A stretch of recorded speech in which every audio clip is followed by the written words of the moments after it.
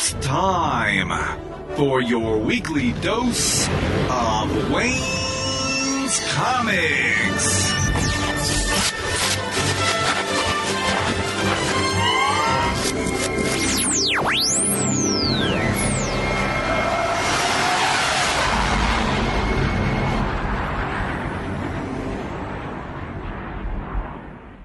Welcome to episode 509 of the Wayne's Comics Podcast. As always, thanks so much for listening. This week, it's a great crowdfunding doubleheader, and it kicks off with Nathan Lueth, who has the 4th volume of Impure Blood on Kickstarter. I'm a big fan of Nathan's, and I'm glad to see this great story come to a conclusion in hardcover so that I can read it whenever I want. Just great stuff. We talk about the book, and we talk about what he has in mind for the future as well. Then everything wraps up with Royce Adkins from Zoop.gg. He's got 2 books coming out, and they have just funded as I'm recording this introduction. The first one is called Legend of Althea, and the second one is Biopunks. We talk about his interest in science fiction, as well as when these books will arrive in fans' mailboxes. We talk about Stone Harbor Comics as well, and discuss diversity in comics, among other things. So I'm sure you're going to enjoy what he has to say. And don't let my voice bother you. I'm making progress behind the scenes, but right now, it still sounds a little different, but don't let that distract you from the wonderful interview. There's a lot to get to in this episode, so let's get on with the show. Impure Blood is the tale of a mysterious young lady named Dara, who frees a half-human gladiator named Roan because she believes he can lead her to the last full-blooded member of his ancient mystical race. But now she has disappeared in a fit of uncontrolled rage. Can she learn to rein in her power before it burns her from the inside out? Meanwhile, Roan, the aristocratic Caspian, and Mac the Mechanic attempt to locate Dara from across the continent, while the roguish Elnor takes a detour to check in with her boss and serve a side of blackmail to an all-too-deserving target. All roads lead to Elendor, a city-state plagued by years of bigotry and intolerance of the ancient blood, where rebellion threatens to spill into the streets at any moment. It's terrific. Whenever I get the chance to talk with Nathan Lueth, one of the creators of Impure Blood, which has been a wonderful series. I think I first bumped into you back at C2E2. Way back at the before times. I can't even imagine. I have no idea how long ago it was at this point. Yeah, well, you've done this book for how long now? Oh, man. We were actually in production from late 2009, 2010, and we wrapped it up in 2017. Wow. And after that, I was like, I was looking around at all the other comic books and all the successful Kickstarter campaigns that were going on, and I was like, I've got a finished product here. I need to do something with this. And sure enough, 2019, I was doing my homework, building up my circles and my mailing lists and stuff like that. And then 2020, February 2020, hit the launch button, and it was an amazing feeling. I've been hooked on it ever since. And I have the most distinct memory of being at the convention and passing the funding goal, and the same day hearing about this coronavirus thing that was like all of a sudden a big deal in China, and like, that'll never come over here. So a lot of things happened all at once for me that year. I don't think that was the one that I saw you, though. I think it was a couple years back. I want to say 2015, 2016, maybe somewhere in there. Yeah, because I remember I came across your stuff. I was stunned by the art, and I was intrigued. Of course, as we've often talked, I like a strong female lead, and your book has that, in and then some. And so I really enjoyed the book. I remember I'm trying to think. Did you have 2 volumes out at that point? Oh boy, if that was the case, then maybe it was even 2014. So it might have been, because I bought them, and then after that I kept finding ways to make sure I kept up with the story. And then you're still not sick of me, and I appreciate it. Oh, no. And then, of course, you came out with the hardcover. And that's when I like a book, I want it in hardcover to keep. And I've got the first 3 sitting in one place waiting for number 4 to come. Right. And when they get there, they're going into my. I have a cabinet where all the stuff I like the best go, and I have a space all picked out where this is going to go. So every once in a while, when I get the mood for a long story where I can sit down and just run through the whole story straight through, I'm looking forward to that. It's going to be great. So, well, people always get on to me. I don't tell the information about the Kickstarter soon enough for them. So let me talk about this one. I'll give the information.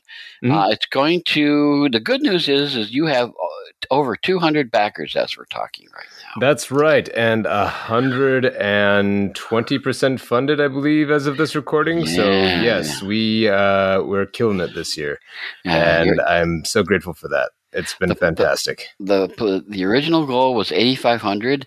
You have left that in the dust. You are now gone beyond. In fact, there's a couple of things I think are. Well, let me read the description first because people get on me for that too.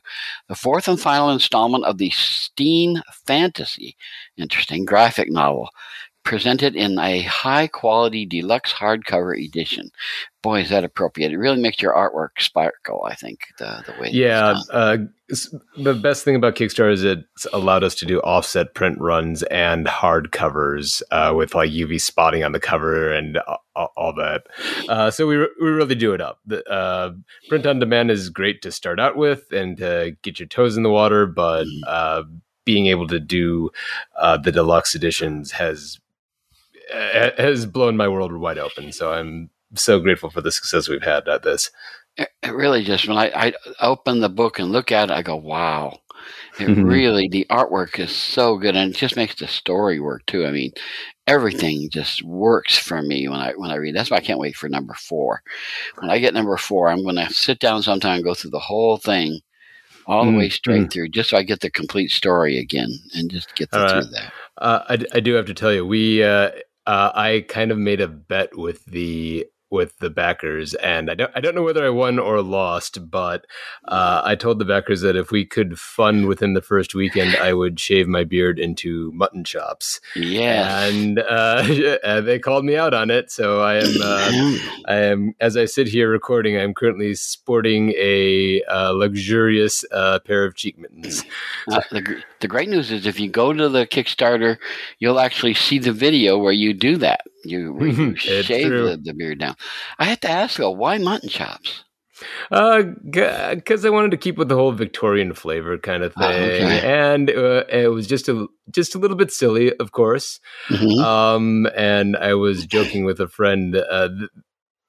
There's a vast dichotomy of people. Well, there's like 2 types of people that you see wearing mutton chops, and it's either like truckers or 1800s barons, and not a lot in between. So, or 1800s barons driving trucks. Oh yes, Reginald, we must get the chickens to Davenport on time. On what? Right. Yes. Yeah. So yeah, for the last 3 weeks, I've been running around with mutton chops. And you know what? It's half the time I'm like, what must people think of me? And the other half the time, look in the mirror and it's like, yeah, funded in the first weekend. Good job. There are stranger things I've seen on Kickstarter pages. So oh yeah. Don't worry. This is nothing compared to some things I've seen people do. So, hey, it's not a bad, and if you're like me, my beard grows back in a couple of days. I mean, I just poof. And people say, didn't you shave yesterday? Well, yeah, but I didn't today. So, poof, by the end of the week, I'm usually back to full beard. It has left me wondering what I'm going to do for my next stunt. Like, if I can call out the audience in some other way, like, what will I do? Giant. My daughter's like oobleck, maybe giant tub of oobleck. I'll run across that or something. Who knows? Well, now I got to ask though. What? I want to talk about this project, but you bring up the subject of what's next. What is next? I mean, Impure Blood was a big thing for you. Now, I have seen your other books. I've seen other things that you have done, and I enjoyed them all. Very thoughtful, very nicely presented. And I was just curious as to, are you going to put all these into one big volume, Impure Blood, or what else are you going to be working on? That is not out of the question. I've been pondering the future of Impure Blood, and I honestly can't say for certain. I would very much like to do an omnibus edition. Mm-hmm. This sucker is 400 pages, so that would be kind of a brick. So I'm not 100% certain as to whether I would do that as softcover, hardcover, kind of what. Have to feel it out, see if the interest is there. But it's definitely in my mind. That and or a. I've been threatening to do a slipcase for the longest damn time, and it's in the stretch goals. It's in the stretch goals. So might have to at the very least. What do you have to do to get that? 20,000. So I don't know if we'll quite make that, but well, but it's still not off the table. Yeah, gonna have to do another in the future. Maybe a 5-year anniversary or something like that. See, one of my prized possessions is the Justice League Avengers slipcover edition with Perez and Busiek when they did that. Nice. Absolutely beautiful. I got 2 of them because I want one to read every once in a while. And I want the other one to stay in pristine condition. And I love that book. I just, every once in a while, again, there's another one that I pull out when I'm in the mood for a nice long story. Right. I pull that one out. My favorite sequence, of course, Batman versus Captain America. My favorite sequence. Good stuff. Good stuff. Wonderful stuff. I don't know if I have a favorite sequence in Impure Blood. To me, I get lost in the story, and I don't. I don't really. I don't know if I can pick a particular sequence out. This is kind of like a waterfall that just rushes, and I get in it, and I'm lost and gone on it until I get to the end, and I go, "What happened?" Wait a minute. I do occasionally wonder about that, in particular with high fantasy stuff. When do these characters sleep? When do they take a minute to eat or have a drink or something? Like they just, it's like they're just going constantly for months or years at a time. So. I don't know if you ever watched the show that was on Fox. It was called 24. And it was 24 hours straight of this poor guy running, doing stuff. And one time, what's the name of the show? Family Guy came out and started talking about it. And the father comes out and says, I don't understand. When does that character actually go to the bathroom? And the dog turns to him and says, "You want to see that?" And the father goes, "Maybe." just like it doesn't have to be graphic. Just Jack Bauer goes into like the stall, and then like the little clock appears, like beep, beep, beep, beep. And then 10 minutes of airtime later, he actually comes out or something. No. But anyway, let's see. What else? I have another project called Children of the State that I'm planning on launching with fellow Kickstarter all-star Andrew Gilda. That we're hoping to launch that early next year for we're hoping for January, February, if the stars align. And then I just wrapped up my entry into the 3rd and final installment of the Cthulhu is Hard to Spell comic anthology book by Wannabe Press and Russell Nolte. And it's that I've seen a few of the other entries. They're looking pretty sharp. This one is shaping up to be just chef's kiss, gorgeous. My particular story imagines a existential debate between J.R.R. Tolkien and one Howard Phillips Lovecraft on a mythical field of battle. So Tolkien's got all the gods and monsters of myth backing him up. Lovecraft's got all of his gallery fighting on his side, and so I'm super proud of it, and I'm super proud to be a part of that as well. Cool. It took me years to figure out how to pronounce Cthulhu. Well, Well, you got to use a lot of phlegm. I think it's kind of guttural. You gotta swallow while you say it a little bit. Oh, I haven't gotten that far yet. I'm just looking at Cthulhu.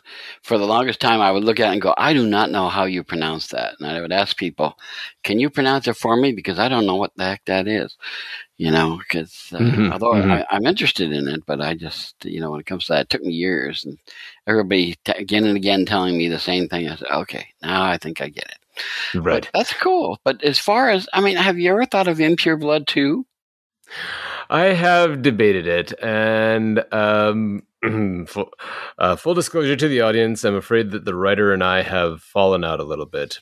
But so I don't know if she's interested in doing more.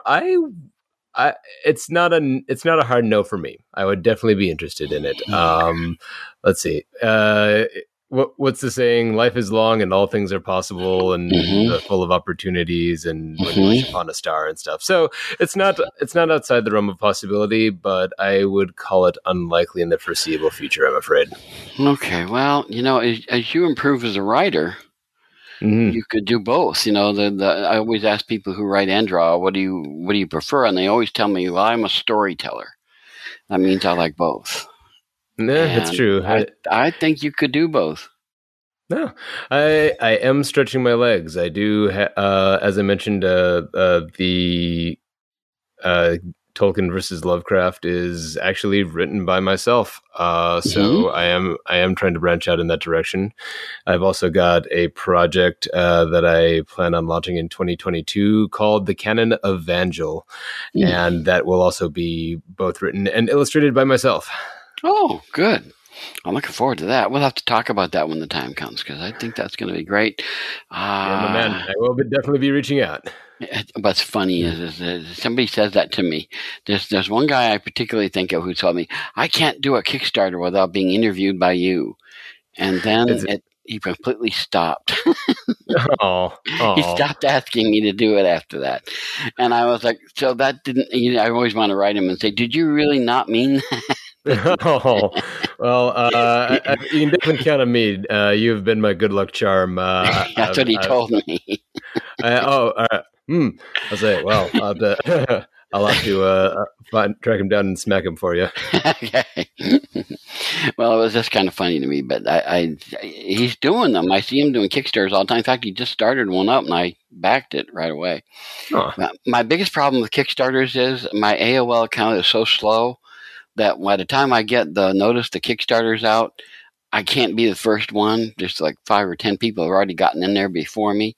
And then I get on there and I go, doggone, his was the one that I actually got there first. And I cheered. I went, I'm first. I can't believe it. I'm first. Are you sure you're not thinking about me? Because I do remember you, like last campaign for the Volume 3, you were number 1. Oh, was I? Oh, okay. Well, maybe I'm mistaken then, but it could be.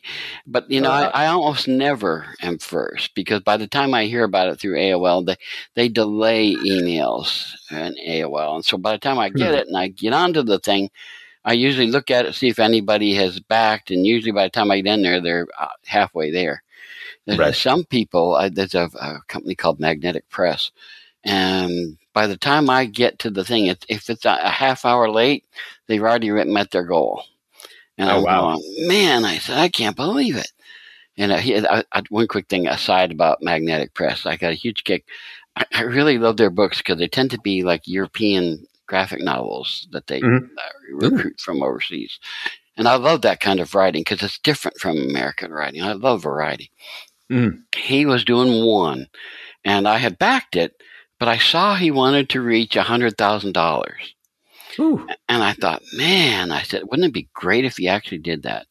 And so I kind of kept an eye on it, and every once in a while it'd pop up another 10,000. And it was a Friday afternoon, right around 5 o'clock Eastern time, and I looked at it, and I said, holy smoke, he's like $97,000. Dang. He could make this. And I jumped on and I increased my thing just to help him a little bit. And it was going to close at 6 o'clock my time. All of a sudden, about 5:45, over the thing he went. And I sat there and I Right. went, oh man, I got to see what he says about this. And, he got this, that he was way over by the time. He was like $5,000 over, which is good because not everybody can fulfill their thing on a Kickstarter.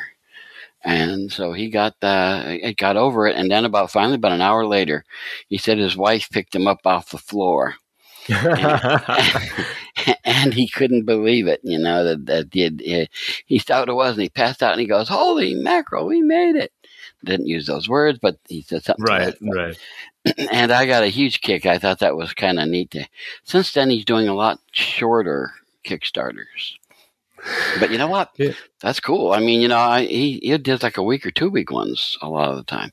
And of course, I got to jump on there right away and get on it because otherwise it'll go past me and I'll go, oh no, I missed it. So I really try to do it.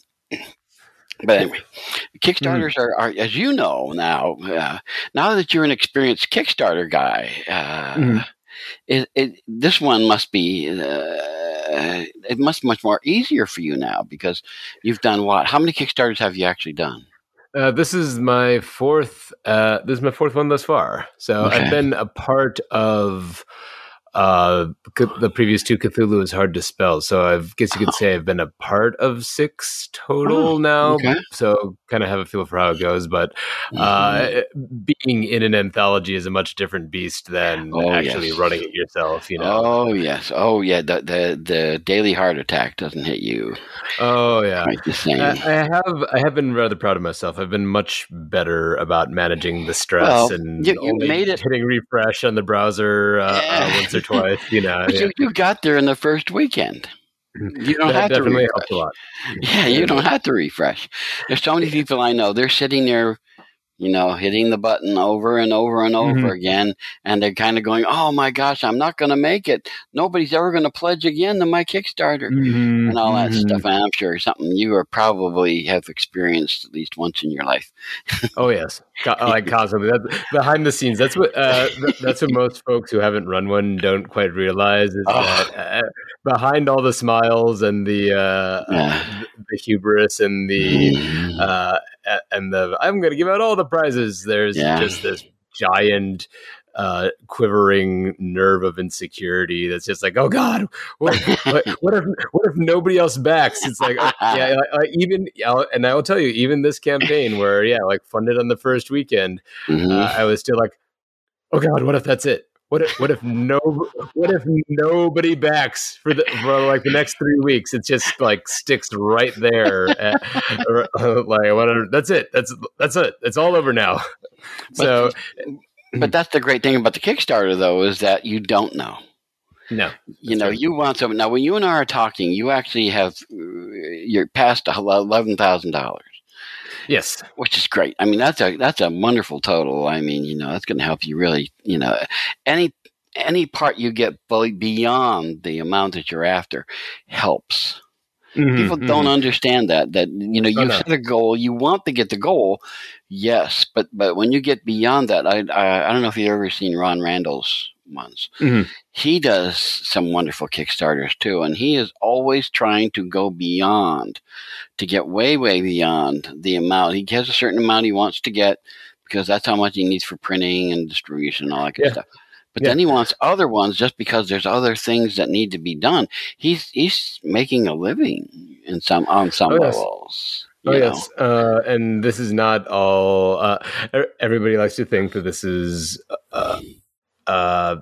that it's all gravy, and it's not. I could walk you through the excitement of all the numbers, but I'll tell you, like Kickstarter takes their 5% off the top, and you get your credit card fees. That's another 3%, and Uncle Sam wants his cut too, of course, which is fair. So there's 15-20% as well, and then the actual printing the books is $5,000. So of that 8,500, that is all budgeted for, and none of it goes into my pocket. But what happens if you got what if the printer says, "Oh no, we've got to give you got to charge you more"?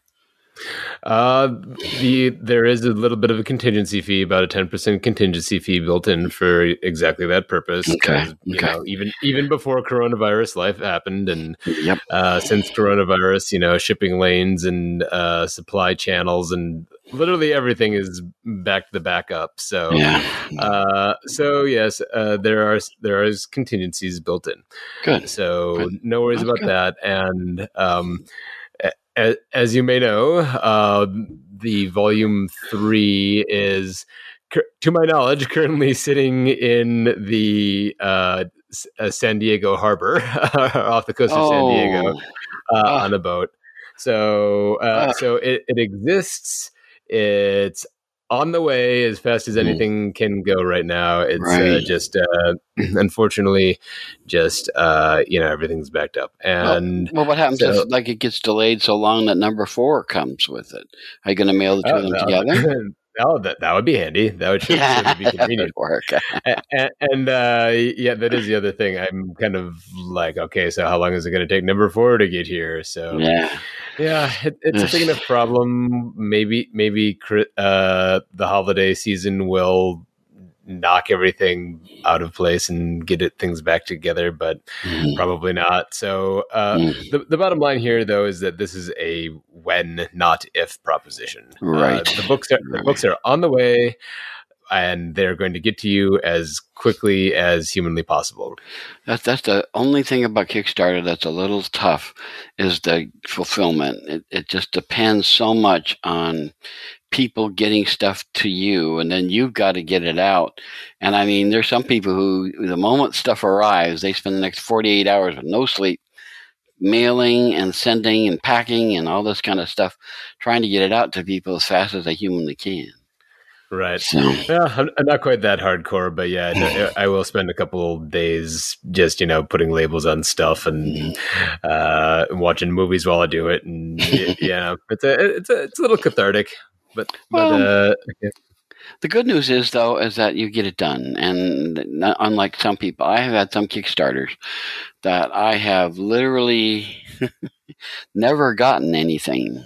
I paid my money. They got my money, and more than that, I can't say. So I don't know. Yeah, I hate to hear that kind of thing. So you don't do that. That's the good news. Is you're very fastidious, or what? I'm trying to think the right word. You're very faithful to make sure that everybody gets exactly what they're looking for. I've been a freelance illustrator for since the far-flung year of 2005. And as any independent contractor will tell you, you live and die by your deadlines. So I just take the approach that I'm working for 200, 300 clients instead of just the one. So no, I get it done. That's good. Well, that's the important thing. Well, you got. Are there other projects that you're working on? I keep thinking, because I've read your other books. You had a book on, what was the condition that it was on that I read that was really good? Autism spectrum. Autism. Yeah, that was a really good book. I loved that. That was so good. Honestly, I haven't seen anything bad that you've done. I've enjoyed every single one of them. And that's why, to me, I'm always, if I see your name somewhere, I'm going to go, I got to get that book. That's going to be good. That's what I like to hear. That's a good sign. Yeah. I want to see that kind of things. And I would be curious to see, I would love to see you do both ends of the spectrum, be the writer and the artist. Some more. I think that would be a lot of fun. Oh, perfect. That's exactly the way I'm going. So. Oh, good. Well, good. Is it? Well, let me ask you, because you've spent several years now as an artist. Mm-hmm. Is that a very different process for you, or is that something that over time you've kind of grown into? I think I have a good editorial eye for writing, or at least I have my tastes and a standard that I try to live up to. Now I think it's just getting the exercise and building up the muscles involved, and getting to the point where my ability matches up with my editorial with my editorial eye. Cool. I'm generally pleased with the thing. If I might to my own horn, I am generally pleased with the things that I've put out thus far. And so far, it's only been short stories. I did write one of the books about behavioral disorders that I worked on, although that was largely adapting someone else's work. But I have so far, I guess we're going to see how it goes once I launch the Canon Evangel. But I have a strong outline for it. In fact, I'm going to be working on it this month as part of NaNoWriMo. I'm writing the first. I'm writing the Great American Graphic Novel, so I'm trying to get out 6 individual issues, and that will be the fodder for the project as I move forward. Good. And the story. I should actually maybe tell people what the story is about. It's about a paladin who has to. It takes place in a post-apocalyptic magical future. So the magical apocalypse has happened. All the creatures of fantasy and myth have rewoken, and it's kind of thrown the world into turmoil.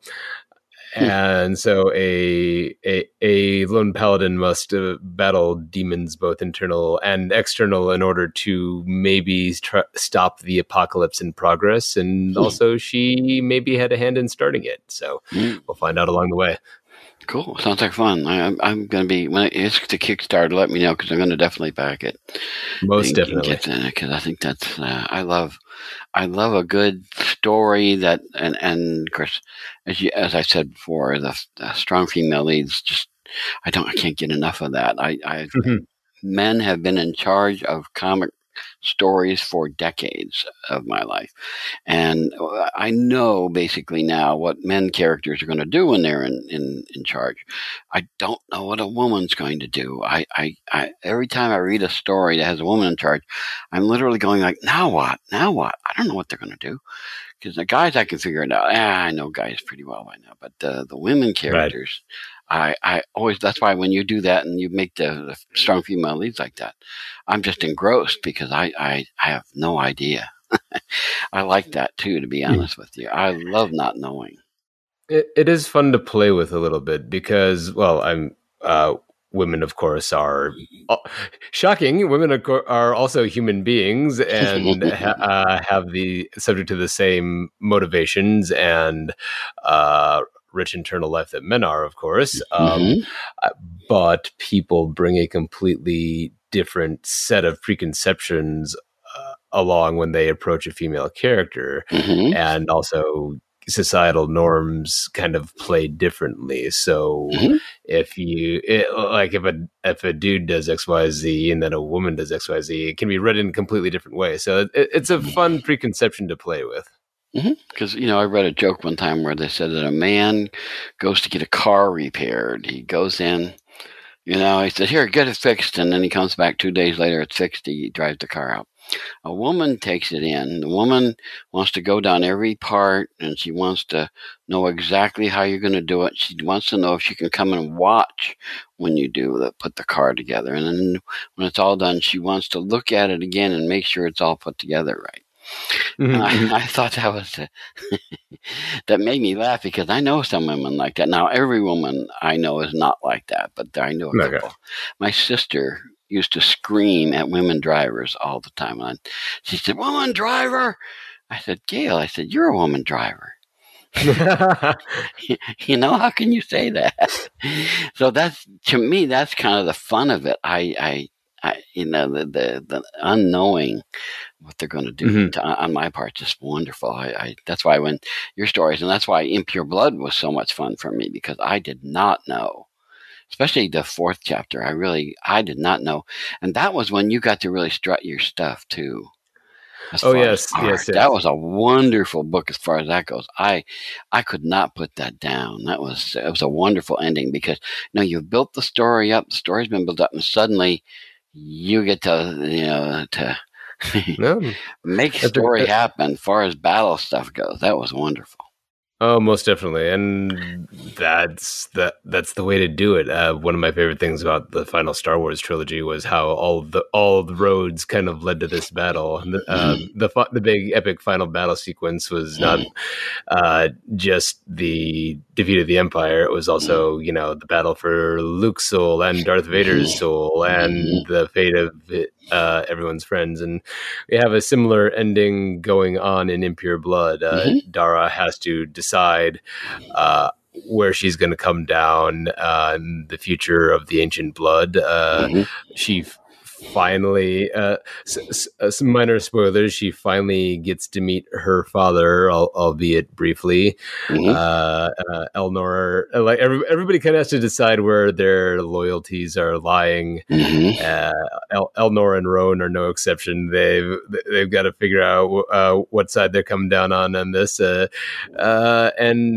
Caspian, of all people, the guy that started out as a kind of a spoiled brat, really steps up and leads the charge on the whole affair. So now it's been a trip to watch these characters grow, and I always thought it was weird that artists always spoke of characters like as if they had a life of their own, but that really kind of is the way to go. It's just one. It's just like real people. Like one decision leads you this way, and then you build off of that decision, and then you build off of that decision, and eventually you've kind of grown as a person, or at least ideally. But that's the way a lot of characters are, though. A lot of writers, in particular, look at characters and they develop a life of their own in their head. They want to do their own thing in your mind. But I've often talked to writers and tell me that all of a sudden these characters, you think you've got everything plotted out, and then all of a sudden in your head these characters are going a whole different direction. Yeah. And that's something special. That's when I can tell that the characters have really come to life in your mind when they don't even follow your rules anymore. Pretty they're great. All doing their own thing. Yes, it's so true. Great. Really wonderful stuff. Yeah. And your characters are like that too. I just literally, I didn't know what was going to happen, and I love that. I can't wait. Like I said, when I get those 4 hardcovers together, there's going to be a time when I sit down and I just go, okay, here we go. We're going to go start to finish and experience this again. Because when I got to read them, I read them individual chapters every so often. And that's a different reading than when you get to read the whole thing at once. And so I like that. Like, there was a book that was called Smoketown. And I read it, individual chapters. And it made sense. I got it. A guy by the name of Philip Kennedy Johnson wrote it, and he's writing Superman now. Oh, wow.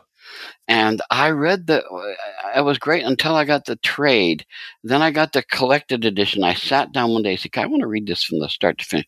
It was a whole different experience to read the trade than it was to read the individual issues.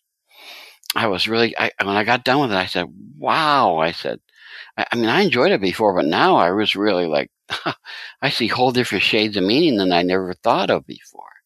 So I imagine when I read Impure Blood, I might get some other storytelling things that'll pop out to me that I didn't see before. I'm interested to see if that happens. It's going to be great. Definitely. And I'd love to hear what you think. Oh, it's going to be fun. I can't wait. For that. So let me once again tell people, people say I don't say this often enough, it's going to be it's Impure Blood Volume 1 to 4. And it's the project, and it's going to fun because we've already got there. It reaches the goal by Sunday, November 14, 12:59 a.m. Eastern Time, which means right after midnight. Yes. So I believe like 1 week after this podcast drops. Right. And there's one other thing that I'd like to highlight, and that is that with this campaign, we are there is a special rewards tier that will called Comic Books for Kids. I've teamed up with Mark Weiss of Comic Books for Kids. It's a 501c charity, and its entire mission is to get comic books and toys into the hands of kids in hospitals and cancer centers. So if you happen to be there and you pledge, you can drop an extra $20, get a book for a sick kid at half price. Or heck, if you don't even like Impure Blood, just swing on by and buy one for a kid that could really use an escape and a little bit of fantasy in their lives. There's one other thing I thought I would mention. The first 50 returning backers get a snazzy pocket watch added to their reward. Am I included in there? I hope. As long as you have me captive, let me check. I'm sure because I'm in I'm in the hardcover Impure Blood Volume 1, 2, 3, or 4. That's the one that I picked, and there are 77 people there. I'm one of 77. Ooh, it might be close. If what your backer number is? No. How do I find that out? Okay. Let's see if I'm not, can I buy one? We'll get it done. We'll get it in there in a second. Okay, because it's kind of cute. It really looks kind of nice. I have a friend of mine who's a big steampunk kind of friend. I'd love nothing better than to flash that out at him and say, "See, look at my watch." Yeah. I'd like that. Kind of fun. I don't know if you know Matt Knowles and Steph. Oh yes, of course. Yeah, they're the ones that I know, and they're local to me. I've interviewed them several times. In fact, they were on this podcast very recently. I was gonna say, they were on just last week, weren't they? Yes, just very, very recent. So I always enjoy their kind of stuff. They actually had masks and stuff, and not just like pandemic masks. They had this huge dragon mask that covered your whole head. Nice. That they had. My roommate got one of them, and boy, he loves it. He keeps it very carefully preserved and ready for the time when he needs to wear it. So looks really cool stuff. But your stuff all has really good stuff. Now talk to me also, one other thing too before I let you go, about there's mini prints. You've got 6x8 mini prints, 4 high quality ones. Talk about who did those. Yes. One of them was from Chris Beck, who's launching a awesome space western in about a month now. Another is by Adriana Ferguson, who fans of Major Spoilers and the Critical Hit podcast will recognize. She played Trull on there for a while, and that's how I stumbled onto her, and I'm a great fan of her art. She does amazing work. Light years ahead of me, Lord knows. And then, of course, there's Kaylin Smith of Plume fame. And I'm delighted to have her on board as well. So this is, I've been blessed to have a lot of great artists work on the mini prints for these Kickstarters, and and that's kind of been my, I joke, but it's true. This is kind of my favorite part, is to commission other artists to draw my characters. But this particular set is hands down my favorite of all 4 Kickstarters. So you'd be remiss if you missed out on this one. Now there's 4, of course, and you didn't mention who the 4th one was. Oh yeah, this guy. I mean, it's kind of. Yes, I did the 4th one. There's one from me as well. I love the way that you mentioned it on the Kickstarter. There's these great big all caps: Kaylin Smith, Adriana Ferguson, Christopher Beck. Then all of a sudden, the little tiny letters, and also me. And also me, yeah. What can I tell you, Wayne? I'm a good Midwestern Lutheran boy. Self-promotion is like the 8th deadly sin. This has been a tough road for me. Well, then you got the airship enamel pin too. That's kind of cute. Very cute. Very nice. Yes. all kinds of nice stuff. So let's see. As we're talking, you passed the $11,000 mark. So I hope it gets to 20. I don't know if we don't get to 20, we'll have to do another Kickstarter and do that. I think so. I can almost guarantee that we got to make the slipcase happen in some kind of way here. So I love slipcases. I really do. Another thing you can do too that I really enjoy, and Ron Randall always reminds me that I was big on this. He did a book where he had to get to a certain point where he got this little cloth mark that you put in the book. I can't remember what you call it right now. But he would put, when you opened the book up and you wanted to say where you were, you put this little cloth marker down the side to keep where you were, and you do it. And I wanted that. Oh yeah, with the ribbon, right? Yes, that's it. Yeah. I wanted that so bad. I kept, I'd already pledged, so I really couldn't add any more to it. But I kept saying to people, "Let's get the ribbon. Let's get the ribbon. We got to keep going and get that." Yeah, we got it. Might have to be an add-on. If I do the omnibus, I will definitely include the ribbon. It's good to have, because if you get to read a whole thing like that, every once in a while you got to stop and you got to. I lose where I am and I forget. It's nice to have the ribbon. The ribbon actually goes there, and he always, when I interview him now, he always reminds me, "You had that ribbon. You're the one that wanted the ribbon." Well, the ribbon. Dude, that was me. I'm Mr. Ribbon. That's me. And I got it too. I was really happy about that too. So, okay. So Impure Blood 1 to 4. And it's interesting, the level. One thing I did, the one that I did, it says 1, 2, 3, or 4. And of course I want 4. So I'm going to, when the time comes when after this gets done, I'm going to get the 4. I'll mark the 4, but I got to kick it. Right. It wasn't a separate pledge. It was, all of these were lumped into one thing. I thought that was an interesting way to do it.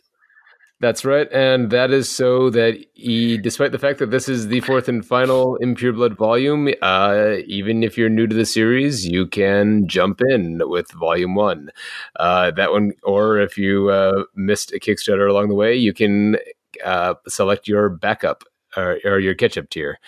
So I wanted this to not be daunting or exclusive for anybody who might happen across it and be new to the series. So yes, if you, despite the fact that this is for the printing of the 4th and final volume, you can in fact get Volume 1 as a part of it. You get digital copies. You can get all 4 books if you want.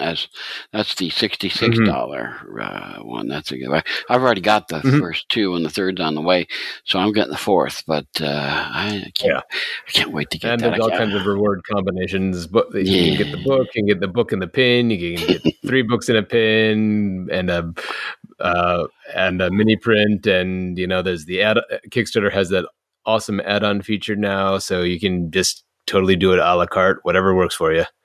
Now, I have to mention 2 levels that I could not possibly ever get in. There's the pledge $5,000 or more. And then there's the pledge $10,000. Holy crap, big money. Right. That's the one. Those are, if you ever have a comic idea and you want to get that made, you know what? That's give me a commission, give me a call, and we can make that work. In fact, I do. I don't know if he's listening to it, but I have. Excuse me. I don't think he wanted me to call him out, but I do have one that I need to fulfill. I had a backer pledge an ash can from a previous campaign, and for various life reasons, it took a while to get me a script and stuff like that. But I'm going to be working on that this December. Oh, wow. Very nice. So I'd love to be able to do that. One time there was a Kickstarter that I actually could afford being drawn into a comic. And I paid, It was only $80. And I said, I can afford that. And I ended up as a dead character on on Moby Dick's, on the ship that was after the dead Moby Dick. Oh, no. And I said to him, I said, where am I? I didn't see where I am. And he pointed me to the place, and I said, yeah, that's me. All right. There I am. I didn't notice that was me. So it was nice to actually be in a book. Normally they're like hundreds and hundreds of dollars, like you can never afford it. But that one was actually $80, and I said, I'm taking that. That's not bad. That one. So I got that. So I'm real happy with that. I just think that was a wonderful. But I encourage people, if something like that, keep your eye out. A pledge will come along that you can afford and make happen. So it's just great stuff. So, most definitely. But Nathan, you're always doing wonderful stuff, and I cannot wait to get these good books in like I said, my possession. There's about a 2 or 3 hour block of time that's going to be spent getting back into this book and enjoying Impure Blood all in one sitting like that. I'm really looking forward to that. It's really going to be great, but they are so lovely. The printing is gorgeous. The ones that I have are just beautiful, and I highly encourage, if you have not signed up for this, you still have time. Get in there and sign up for the books because they are so worth having. Good story, good art, great characters, all kinds of good stuff. And again, it is on Kickstarter. It's Impure Blood Volume 1-4 is the way it's written in here. Mm-hmm. And again, I'll shoot you a link. Yeah, but not only that, it's Sunday, November 14, 12:59 a.m. Remember that. Let's see. Is it? Is that what it's saying today? Yeah, I thought it was midnight on the. It says on here, Sunday, November 14, 12:59 a.m. I believe what that says. I don't know. What do I know? Well, hey, if you're going to be that close, never mind.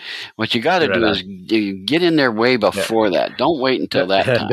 Don't wait till the last minute. Don't let it come down to the last hour. Don't do it because you don't want poor Nathan here to have the heart attack.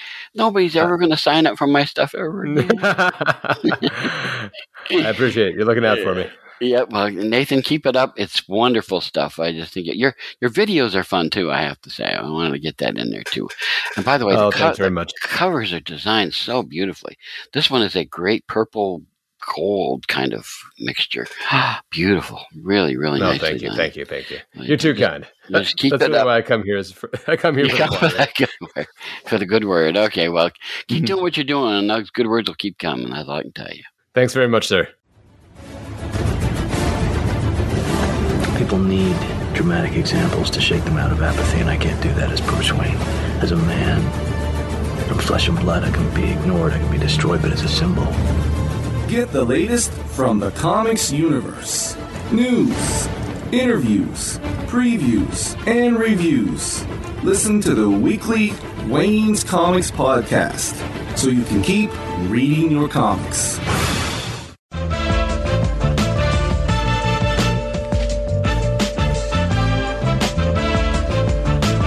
It's great to welcome to the podcast Royce Adkins, the creator of not one but 2 comics on Zoop.gg. And let's see, the first one, I don't know which one's first. And if I mispronounce this, Royce, you'll tell me, hopefully. Legend of Althea. Is that right? And then the second one is, let me get to those. I always want to get these names pronounced exactly right, and I have to look for them. Biopunks. That I can probably pronounce because I'm a sci-fi guy. Mm-hmm. So those are two great books that are coming out at the same time. I think that's the first time Zoop ever had what do they say on baseball, a double base when they do that. So that's kind of a great way to do that. So it's hard enough for people to get one book out, and here you are with 2.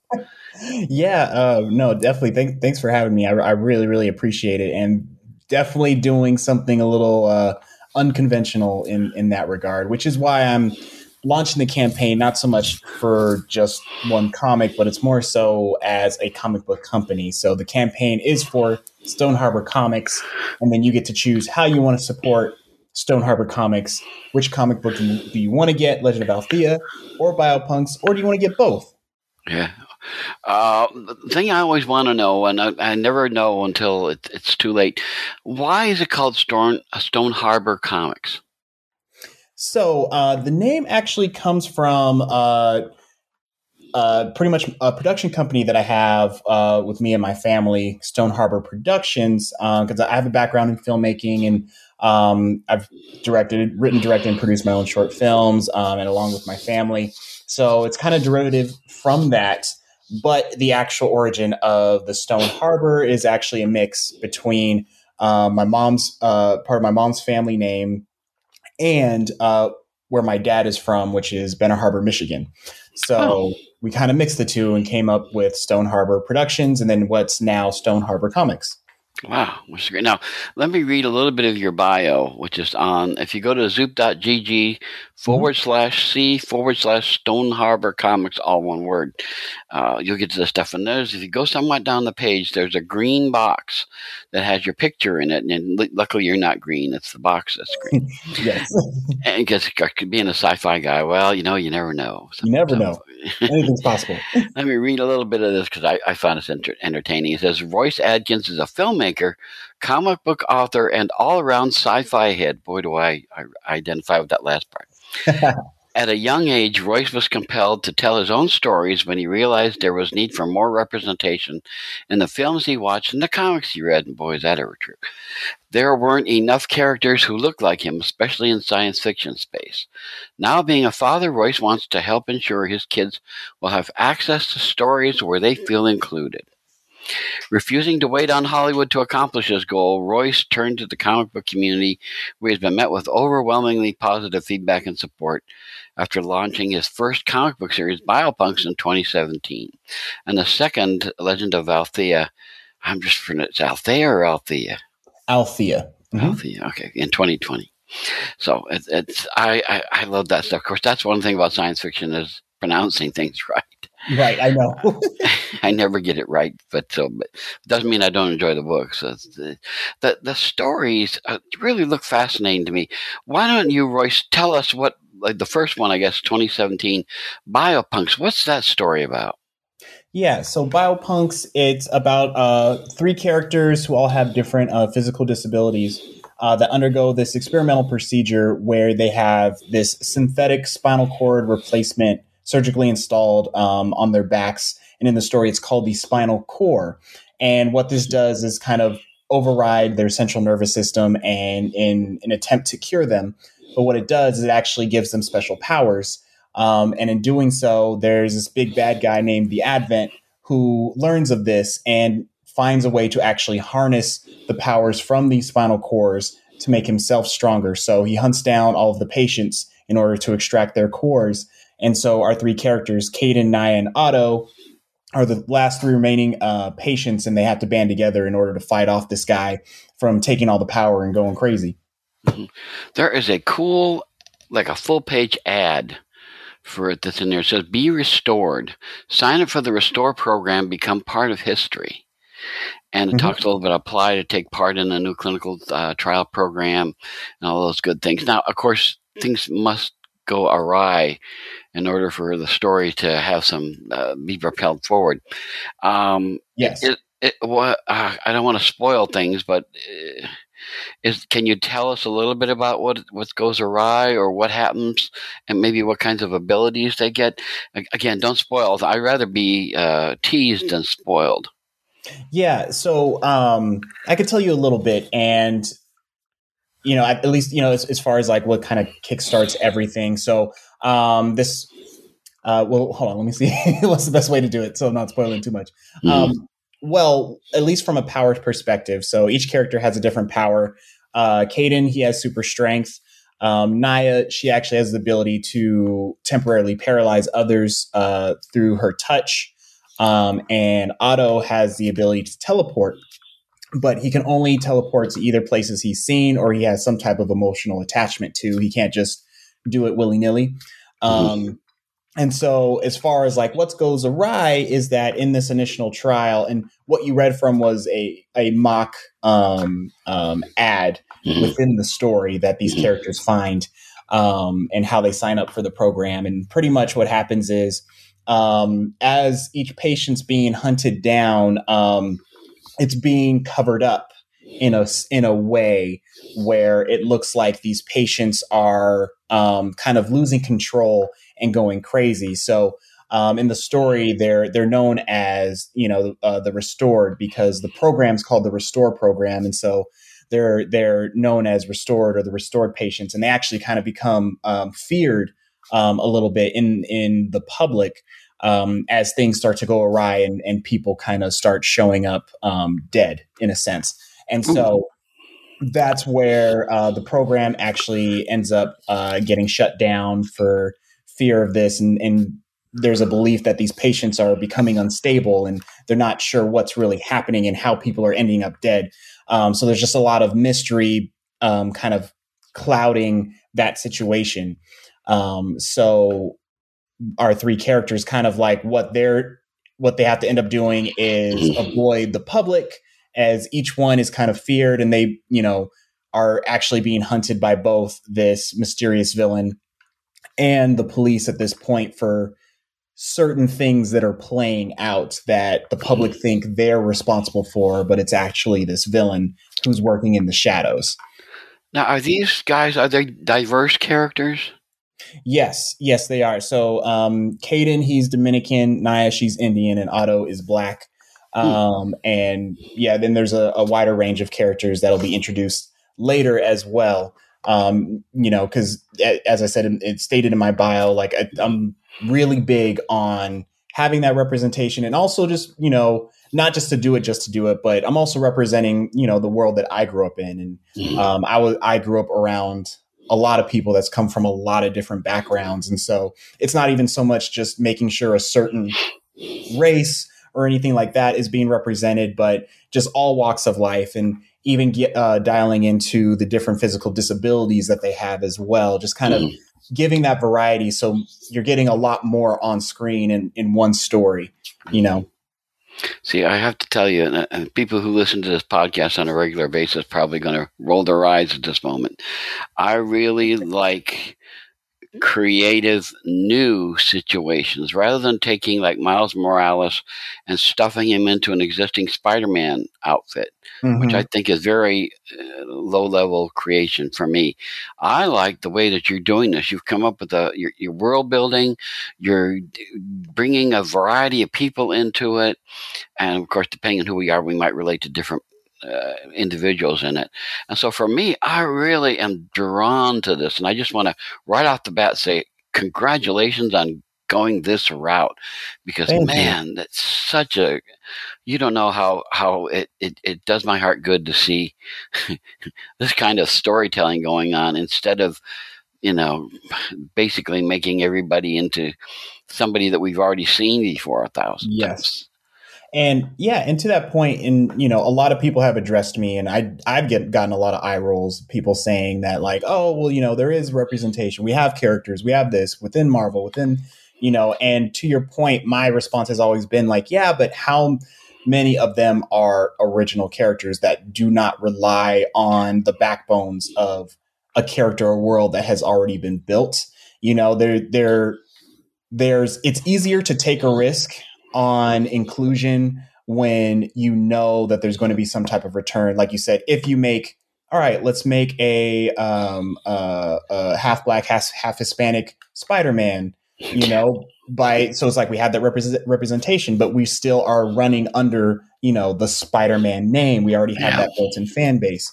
And so for me, it's just about taking that plunge of like, okay, let's take that, let's run with it, and let's actually put it into some more original characters, some original worlds, starting from scratch. Mm-hmm. And you don't know how great it is to hear you say that stuff. But before Superman came along, there was no super character. He started somewhere, and they had to come up with that. And what you have done with this book, and we'll get to the other one in a couple minutes, but what you have done with this book is created a whole new situation with new people, new situation. The whole thing is new. And as somebody who's read comics for decades, I love new. Oh man, do I love new. I love variety. I love this stuff. So when I read what this was about, I was like, yes. Oh, awesome. Yes. Congratulations on doing something new. I love it. Oh, man. And then even just from like a sci-fi perspective, right? Like I feel like there was a time, like a golden age of sci-fi, where so many different ideas were being thrown out there. So many new things were being thrown out there. And like, you could get away with it with sci-fi because you can get crazy, And I feel like science fiction has even, like, in a way has come complacent in that sense, where it has taken a step back and becoming a little bit safer and kind of just doing derivatives of, things and concepts that have already been done, or at least have shown that there has been success in that area. So for me, I'm just kind of I'm trying to go with that idea of like, hey, let's try to do something fresh that's out there that might not make sense to certain people, but that's sci-fi, right? It's funny because I was watching Star Trek Prodigy the other day, and I actually kind of sat there and thought, we might have milked Star Trek as much as we can at this point. As much as what we do is we have a holographic member of Starfleet, which we've seen before, I'm sorry to say, and they're on a ship that they've come across, and they're all young kids basically trying to run the starship, and I'm going like, I don't know. I guess I'll give it a go because it's Star Trek, but it's going to really have to take off in a hurry for me to get into it. But see, like what you're doing here, this is new. I have not seen anything like this. And I, by the way, I love the name Biopunks. Are we going to find out why this is called Biopunks at some point? Perhaps. I love that answer because I don't, like I said, I don't like to be spoiled. I like to be teased. And so for me, I would much rather find out as going. Now, this is volume 1, and both of these books are volume 1. Do you know how many issues you're going to have in each volume of this? Yes. So each volume includes 5 issues. And I've actually have started to make more of a point to let people know that because also, what's more traditional with Kickstarters and fundraising, just in general, crowdfunding with comics, it's usually like you'll get 1 to maybe 3 issues, but they'll still be individual issues. And a lot of people thought that with mine. But no, with each one, these are both volumes, right? So each comic book. So for Biopunks, you're getting 5 issues in this first volume. Which will total about, 120 plus pages. And the same thing with Legend of Althea. You're also getting 5 issues within that volume. So you're getting a good amount of story and kind of like the beginning chapters of each of these series. So are you going to zoop each volume from this point on, or how are you going to do that? At this point, you mean after the campaign's done and everything? Yeah, when you get to volume 2, are you gonna use a different process? Are you gonna use Zoop for that? How are you gonna proceed with that? Well, hopefully right now I'm just trying to get through this first one. But if everything goes well, and like I've been happy actually with the platform and with Jordan, with Eric, and my experience with them on the site. Everything's been great. So hopefully we can keep the momentum going and actually get funded, get these comics out, and everything goes well. As of right now, I don't see why I wouldn't have any other reason than to run it back with them for volume 2. That's good to know. Now, the question I've got is, and of course, people always get on me because I get into the books and then I don't talk about when things, the nuts and bolts of the crowdfunding. As we're talking on it, looks like this campaign is going to conclude on the 14th, which is Sunday. And does it have a time, or it just is on the 14th sometime? It will be. To my knowledge, I would say maybe like midnight. Okay. The 14th. I would hope, it doesn't come down to the wire where I need to know in that detail exactly the exact time. So don't wait until then. Yes, don't wait until then to do it, because as we're recording this, of course, we're recording this a little early. The goal is $6,000. And as we're recording this, you haven't quite got there yet, but you're right on the on the cusp, as I like to say. You're right. You are so close to going over that, and then with several days left to go, I want to see you get beyond that and then some. Thank you. To get, and as I always like to say, that when people have a Kickstarter, they get the heartbreak when they keep refreshing the screen, trying to see if somebody else has donated and pushed the amount up. Don't make Royce go through that. Don't do that. Don't make him do that. Let's get this ahead of time, and then we can make sure that he's got, he can focus on the books and not worry about the the amount, which I Yeah. think is much better for you. I think that's the whole point of, I think, is doing like Zoop and doing things like that, is to make it that you get there, you do the highest quality possible. Yep. Great storytelling. That's what we're looking for. Absolutely. And with that too, obviously hitting that goal is very important. And then, we have a few stretch goals too, which I'm hoping to hit as well, because one thing that I would also want to do with this comic and moving forward to it is increasing accessibility and ways to actually read the both comics. So for example, there's actually an option to purchase a digital version of the comic that includes that will include a ASL interpretation. I wanted to ask about that, because how are you going to do that in a comic book? How are you going to be able to have a sign language in a comic? Because I've never seen that before. So what we plan to do is, and you can kind of see what the direction now through because I have two pitch videos that talk about both programs. One was the standard, and then the other that included the ASL interpretation. Right.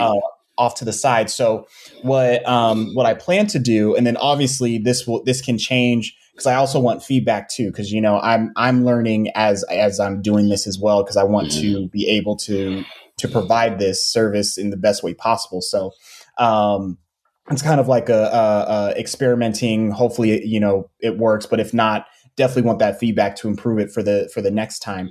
But yeah, so it'll be a digital version, which will have panels of the comic being displayed on the left side of the screen, and then on the right side will be the interpreter breaking down everything that's within that panel. So instead of showing the whole page, we'll go kind of like panel by panel and having that breakdown of what's happening. So they have the option to read and as well watch the interpreter really break down what's going on, just so to provide that extra accessibility.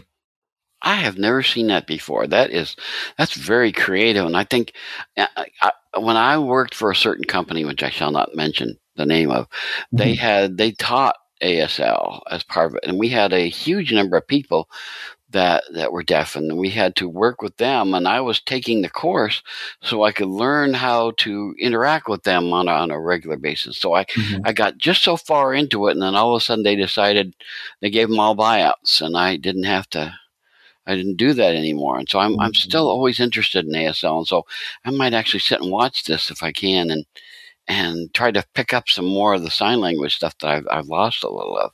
I'd really like to do that.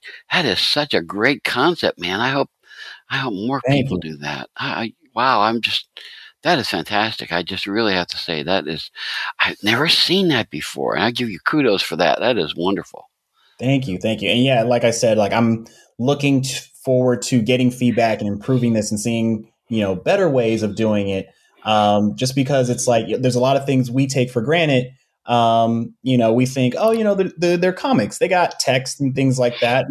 Everyone's fine. But no, there's a lot of other things that go into it that we're not aware of, because that's not our world.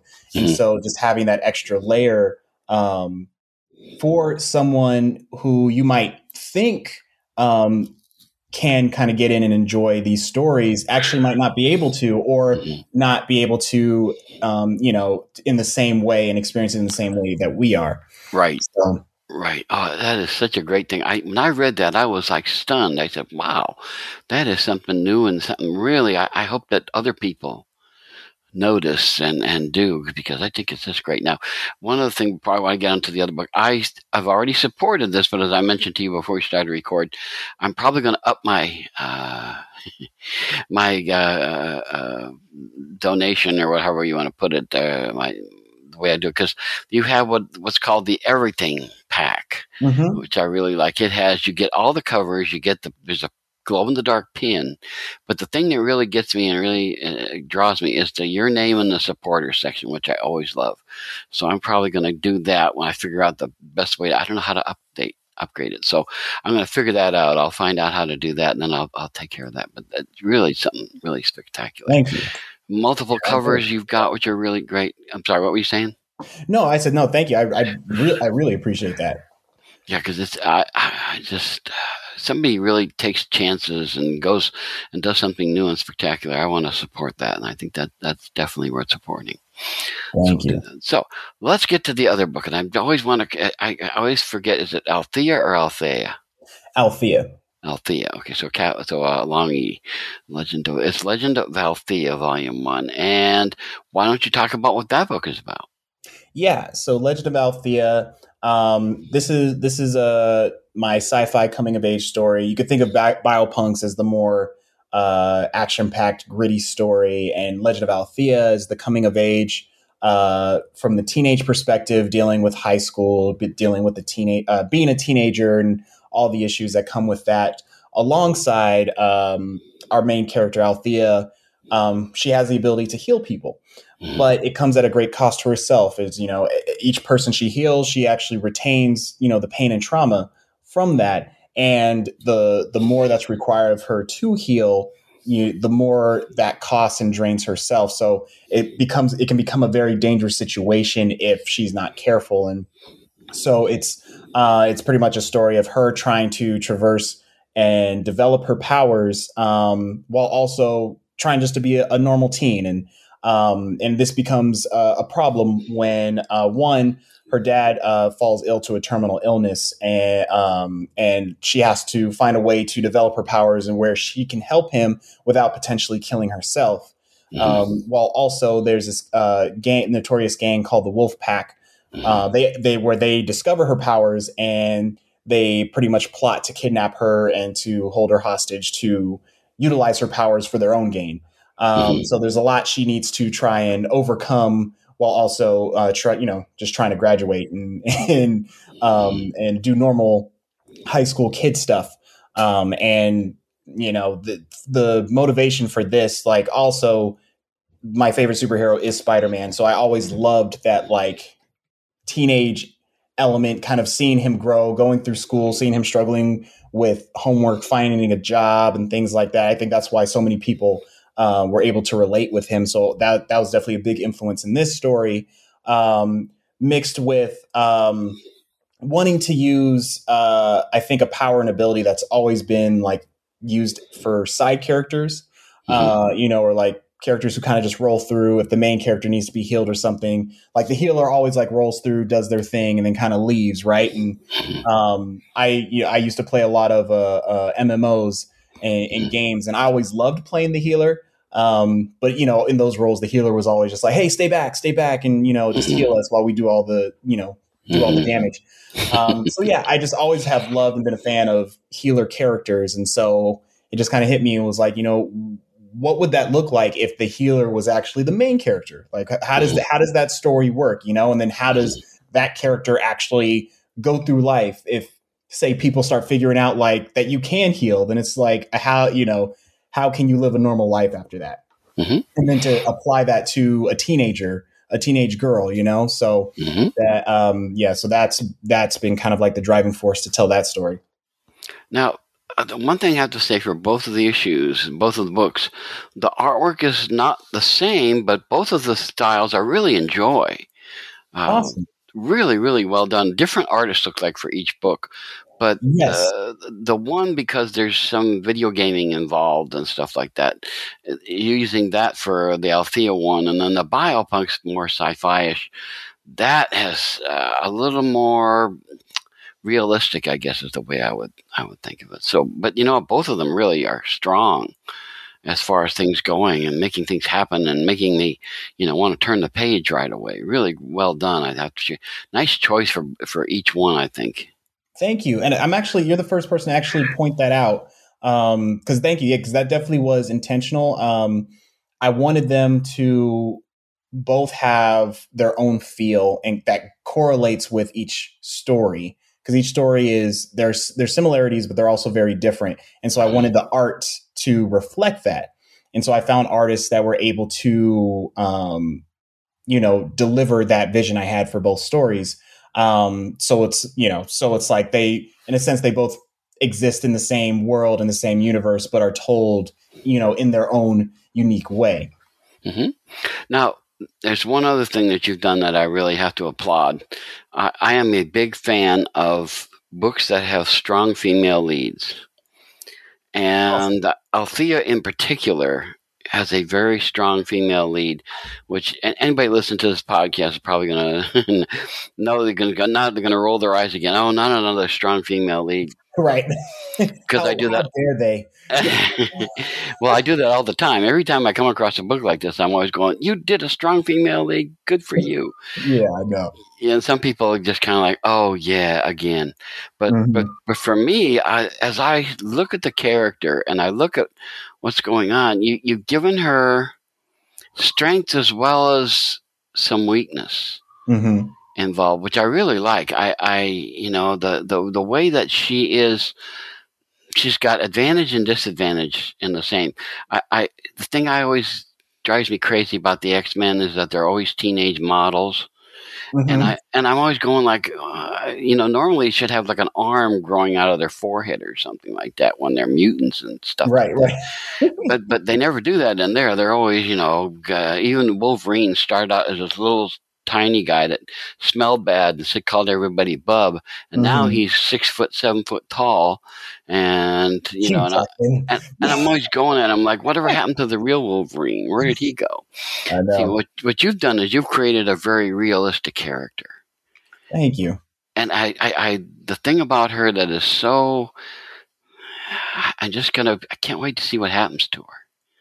Yeah, I'm fascinated by it, the way that the story. There's this one sequence having to do with her mother, and I won't say any more than that because I want you to go to zoop.gg and look for this. There's a really interesting thing going on, something I've never seen before. Again, awesome. And wow.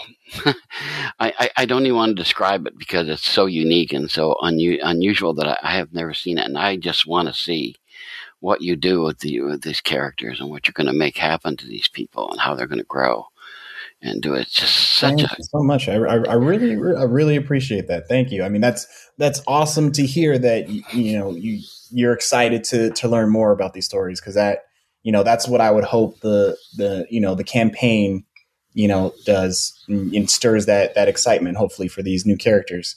Well, yeah, again, it's stuff I hadn't seen before. And I've been around for decades reading comics. And for me to see something I haven't read before, that is I'm like, wow, you don't know how that's great. And so I'm grateful that you're doing that. And I cannot wait to see how all these things, and I'm interested to get to know the characters better.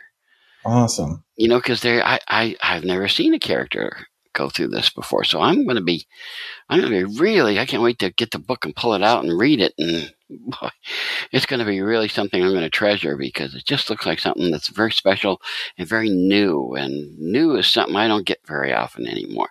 So I'm just looking forward to it just tremendously, Royce. I think it's just, I can't wait to see it. I can't wait to see both of these books really sound, like something I am going to really enjoy.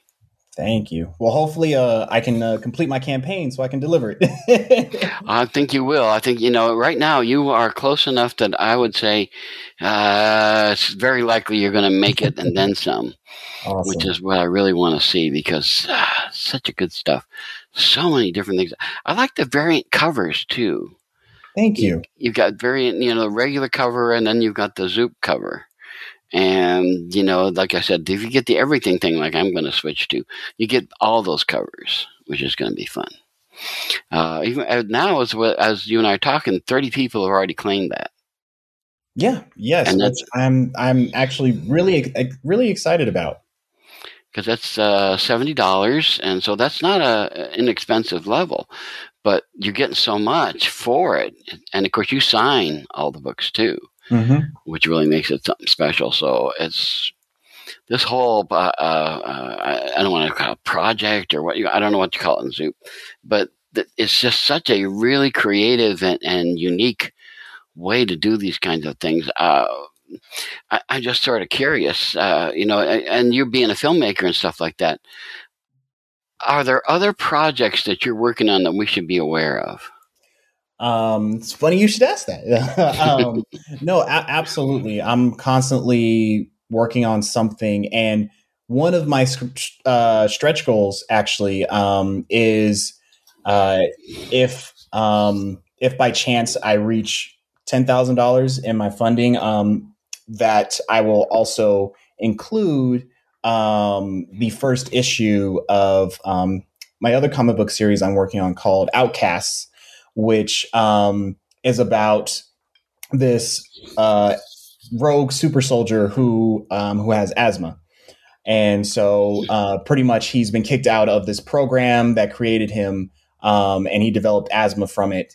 And so he's now kind of like on this binge to prove that he's still worth, he still has worth, and he still can, live out the duties that he was created for. And I don't want to say too much other than that, but yeah, this one's also kind of like special to my heart because I grew up with really, really bad asthma. And so, and I've never really, I grew up watching movies, shows, and things like that always pointed at that always displayed the kid with asthma as the nerd, the weakling, things like that. They can't handle themselves. So this one is really just me creating something where I'm like, hey, I just want to see a dude like just go crazy who can fight, but has asthma. And then how do you deal with doing all these cool things, but you have an inhaler, So, so one of the things is that I actually incorporated he has a battle staff, and in that battle staff, he actually has an inhaler that he can use mid fight if he finds his lungs tightening up and things like that. Wow. See, I want to read that. I hope we get to 10,000 so I can read that. I'd really like to say, because, I always remember Captain America, he's this little scrawny guy, and then they give him a thing and he turns him into the super soldier. And I was always like, why wasn't there some sort of downside to that? Right. I could never understand that, but hey, they did that just so you could go and get those things. Right. This is really, really great. Man, you got so many creative ideas that's coming. I can't wait to see them. Thank you so much. Come to happen. Now, the next question I got for you is, being a filmmaker and stuff like that, are there films that you're working on as well as the comics? As of now, I have a couple things. Biopunks actually originally started off as a feature film script that I started writing in 2015. And pretty much was working on that, and at some point decided like, hey, let me just, take it. Let me take the idea that I already have the beginning, middle, and end, and let me just put this into comic book form, because to do this will cost a lot of money to do live action. And, then at that point, you're then waiting on, you got to get investors, you got to get people involved, and then trying to convince people to, fund an original idea, like, that's action packed, even though I wouldn't necessarily paint these as like your traditional superhero stories. That's how they're viewed. And so, to do that in a very crowded space where, and trying to do anything that's not Marvel or DC is, pretty much impossible. So I was just like, instead of just waiting for permission, to tell these stories, I can tell them myself. And so that's how I got started to do Biopunks, and then released it in 2017. And then same thing with Legend of Althea. I actually wrote it as a short film that I wanted to shoot. But then COVID happened. And, I didn't want to wait. And I was like, you know what? I already did it with Biopunks. Let me do it with Legend of Althea. And from doing both of those, that's where I just was kind of like, you know what? Let me just keep going this comic book route, because I've, there's no limitations to it. And I can tell whatever story I want without, having to get funding or beg people and, to convince them why I think this idea is good before it's even seen. At least now I can put it out, and then people can read it and then decide for themselves whether they think it's good or not. You have an unlimited special effects budget. Yes. more or less. I still have to pay for the artists and everything. Yeah, but I wish I could draw myself, but but even with that, way more affordable than all the visual effects I would need to make this happen. Yeah, it's really going to be beautiful. I can't wait for it. I'm glad you went that route to choose different art styles for the two different stories, because it's going to make them stand out really nicely. Yeah. And, beautiful. Now, if people want to follow you like on social media, how do they do that? So yeah, you can follow me, my personal account at Roro Beckley on everything. I'm mainly on Instagram. But you can also follow me at Robo Beckley on Twitter and TikTok. All those fun places, but predominantly Instagram. And then if you want to follow my actual comic books, you can follow at Legend of Althea, and then at Biopunks Comic for that. And again, predominantly Instagram. Well, actually, for my comics, just Instagram. Okay, very good, very good. Because it's going to be great. Are you going to be like putting out like updates as to what's going on? Yes. Okay. So we can Absolutely. follow that. Now, I got to ask the awful question. Let's say, and I'm pretty certain this is going to happen. You're going to get your goal and then some. Do you have any idea as to when the books are going to be available?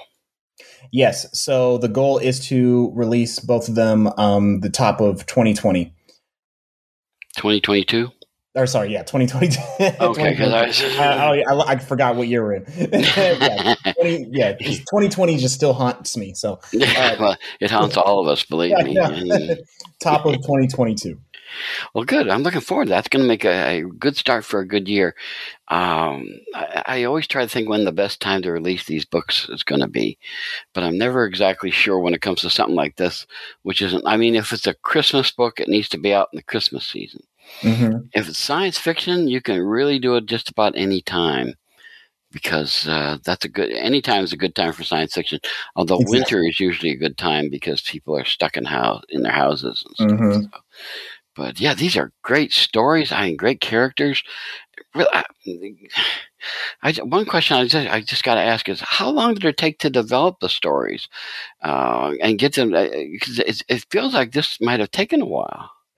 Yeah, definitely Biopunks took the longest, and it's really kind of just a combination of bunch of different like ideas that I've had like throughout the years, and it really kind of the initial idea of like this what if, right? Like what if we had the technology, to do this or to cure whatever.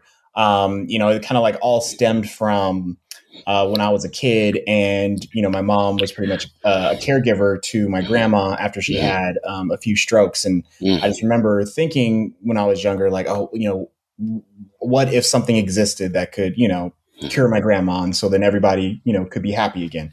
And so that idea mixed with, my love for comics and just love for sci-fi, because sci-fi is all about just what ifs. Mm-hmm. So I think that's why I fell in love with the genre so much. And it kind of just like stayed with me until it just got to a point where like I started putting pieces together. And I was doing a lot of research on companies actually working on different devices and things like that that are pretty much like the concept of the spinal cord, ways to, help people walk again, to re-stimulate the central nervous system if there's damage to, the spinal cord and things like that. So it's taking real life principles and just, adding that what if sci-fi flair to it to a certain degree. So I pretty much just kind of combined all those things together. And then that's where I got Biopunks. And then, and there's always like that, okay, cool. It's all great if,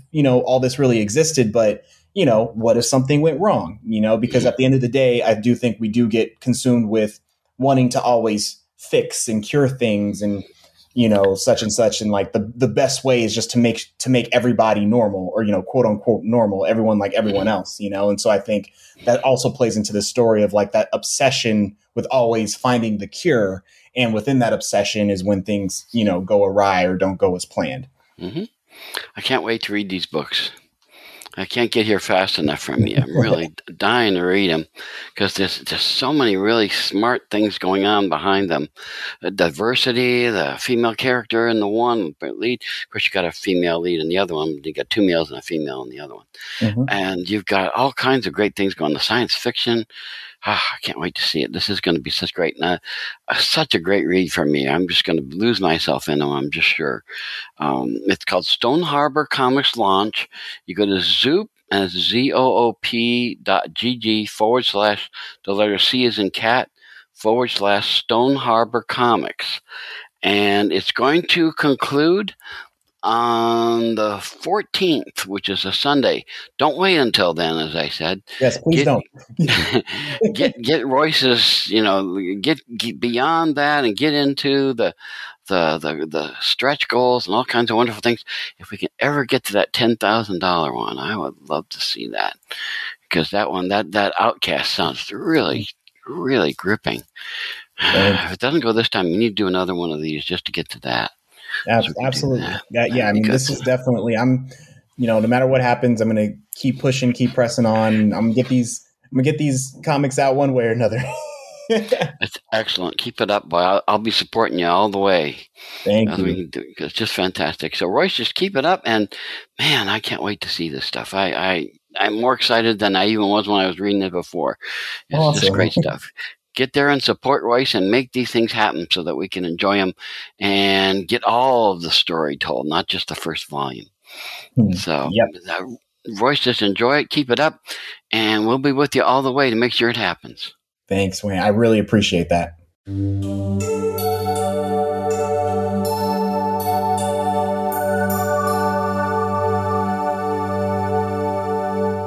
That's it for this episode. Be back next time. I'll have another great interview with an excellent comics creator, something I'm sure you won't want to miss. But until then, keep reading your comics.